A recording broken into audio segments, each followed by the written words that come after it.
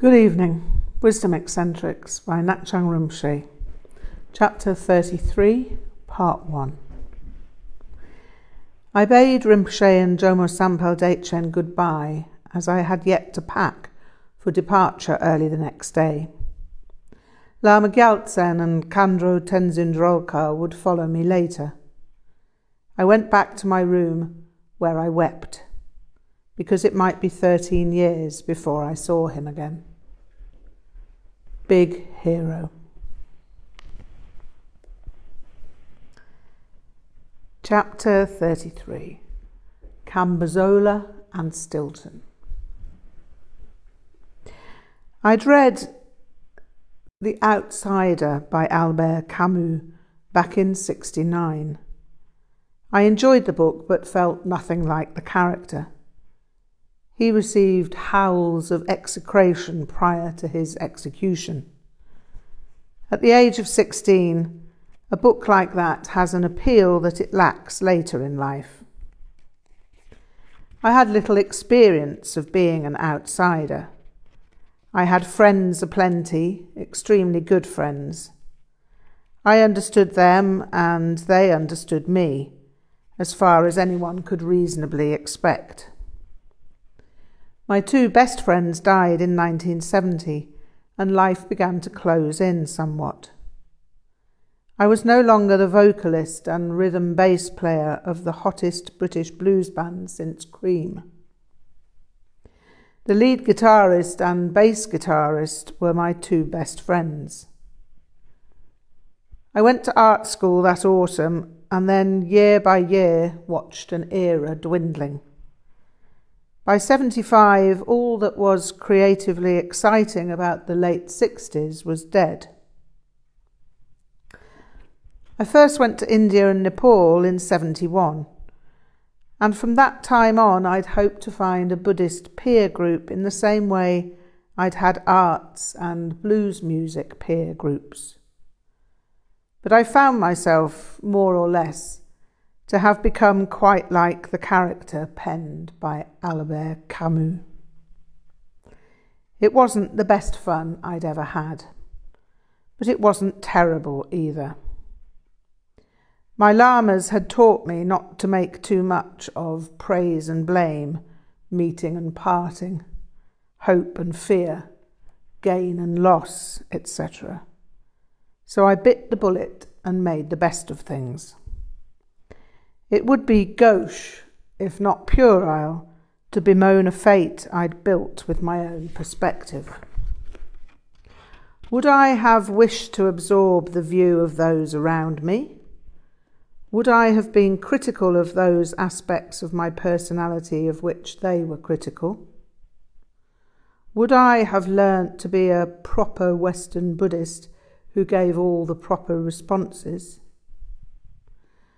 The answer would be no to all three. The prospect would have been far less appealing than being isolated. Enough with the kvetching already. I'd kept the one photograph that Kunzang Dorje Rinpoche allowed me to make of him, and tried to live the view according to the felt texture of his transmission. I always desired to see Rinpoche again, but he never lived in one place for long. He had residences in various places, but never gave any indication to anyone where he'd be at any one time. The situation didn't work out in terms of meeting Chimi Rigzin Rinpoche till 1978.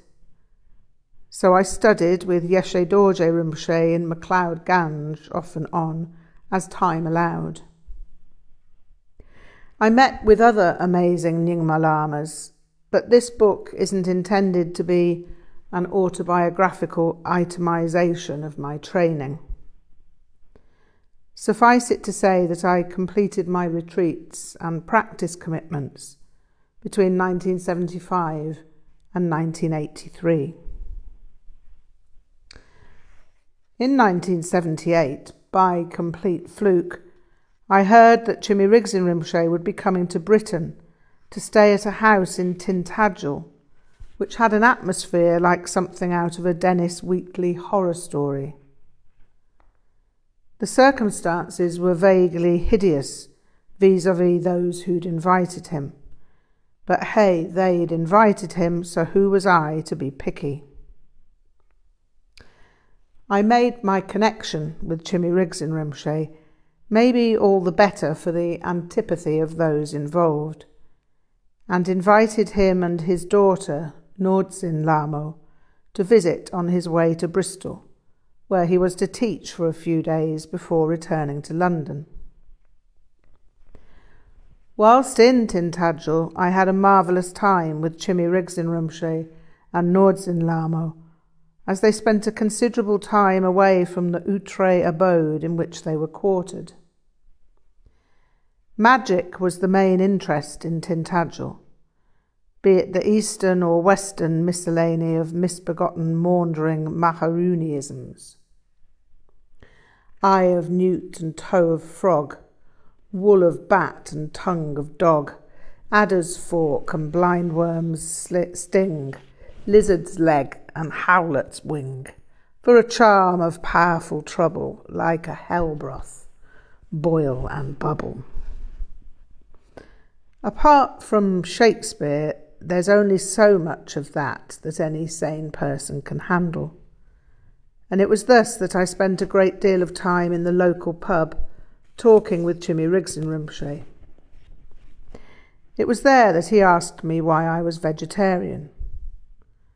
Why are you not meat-eating and alcohol-drinking? You Hindu yogi? No, Rinpoche. Then you must be meat-eating and alcohol-drinking. I went to the bar and ordered a steak and kidney pie to nibble with my brandy, and never looked back. It's true I always ate meat when it was offered to me by Kunzang Dorje Rinpoche, and I always drank the alcoholic beverages that he was so kind as to lavish upon me. But other than that, I'd been vegetarian and abstemious throughout. Kunzang Dorje Rinpoche had told me that the time would come when I'd change my diet, and this was obviously the time. I'd gone to see Chimmy Riggs in Rinpoche on my motorcycle with a friend similarly equipped, and one day we took Rinpoche and Nordzin Lamo to the seaside for the day. They had expressed a desire to get a little more distance between them and their horror story hosts, and so we set off for the sea. My friend Reg took Nordzin Lamo and I took Rinpoche. Having a terton, ride pillion, was slightly nerve-wracking. The thought of having an accident seemed far more possible than it had ever been, and for no reason whatsoever.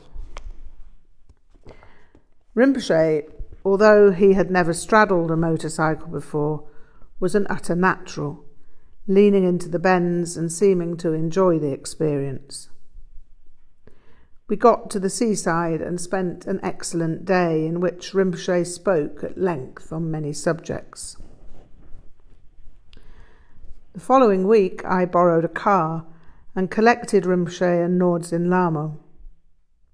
I'd arranged a Chinese meal and organised with friends to set the thing up for our arrival. I'd found out that Rinpoche loved cheese, and so I got in a selection of splendid cheeses. I made sure I got a whole round of Cambozola on the off chance that he might like it, and I wanted to make sure that I got to eat some of it. We settled down in the living room after our Chinese repast, and after a while I made coffee and brought out the cheese and crackers. Of course, Rinpoche took one look at the Cambozola and carved off a wedge. He ate it. He smiled. He carved another wedge. He ate that too. "This cheese is too good. I am much enjoying," he grinned. He picked up the rest of the round, and it was eaten with unusual rapidity. "Yes, Rinpoche," I replied. "It's my favourite. I'm glad you enjoyed it." It was then that I first suspected that Rinpoche was going to mess with me. The other cheese that Rinpoche enjoyed at my place had been the Stilton, and so we took a whole round off to Bristol where he was to teach. He got the host to melt it down with some white wine for him and sent me off to buy some chilies. Now, I'd never eaten chilies, even though I'd spent long stretches in India, and so I had no idea what they were like. I knew they were hot, and so I'd avoided them. Once the melted Stilton was served up, Rinpoche began dipping the green chilies in and eating them one after another. "You must be eating," Rinpoche said, passing me a chili. "Aren't they very hot, Rinpoche?" "No, not so hot, not like in India. And with cheese is very sweet to taste. You will like." I thanked Rinpoche and dipped my chili in the Stilton. I took a healthy bite, and the first sensation was sweet and pleasant. The pleasure lasted for all of a second, and then all hell broke loose. The hosts were very kind and provided me with milk to hold in my mouth to calm the effect of the chili. Now, I'm not one of those people who make a hobby out of being allergic, but chili brings me out in severe prickly heat. I get a dry, hacking cough and my temperature rises. I didn't know that at the time, but I knew it thereafter. I also realised that my earlier suspicion was accurate. Rinpoche was definitely going to mess with me. Now, if I had reverted to being a Tomyor again, I could have bailed out at that point. Life had been gloriously simple for a while, and I hadn't been in any tearing hurry to plunge into the abyss of mind-altering mayhem. I was, however, committed to following Kunzang Dorje Rinpoche's advice with regard to studying with Chimi Rigzin Rinpoche, and so I grinned as I usually did just before I took the plunge. Chimi Rigzin Rinpoche reminded me in some ways of Kunzang Dorje Rinpoche, something in the eyes, but he was entirely different. They were both wrathful lamas, and so one could be forgiven for imagining that they would work in a similar way. That, however, would be to misunderstand the nature of wrath in this sense. Wrath, with respect to a lama, relates to energy, and energy can be manifested in endless modes according to precise circumstances. Kunzang Dorje Rinpoche's wrath was extremely direct, and Chimi Rigzin Rinpoche's wrath was oblique and multifaceted. Both could be severe, and both were extremely warm and kind, but again in radically different ways. Chimi Rigzin Rinpoche was unpredictably unpredictable rather than angry. He was stern sometimes and severe, but also extremely gentle. He seemed to be able to gauge what anyone could handle. My training with Chimi Rigzin Rinpoche was of a different order to that which I had received from Kunzang Dorje Rinpoche, but it was similar in that it was largely experiential. Most of what I received from him came in the form of informal symbolic transmission. I did practice Changte and Kordungte with him to some degree, but he did not press me to take on too much that was liturgically based. By 1983, I had my first students.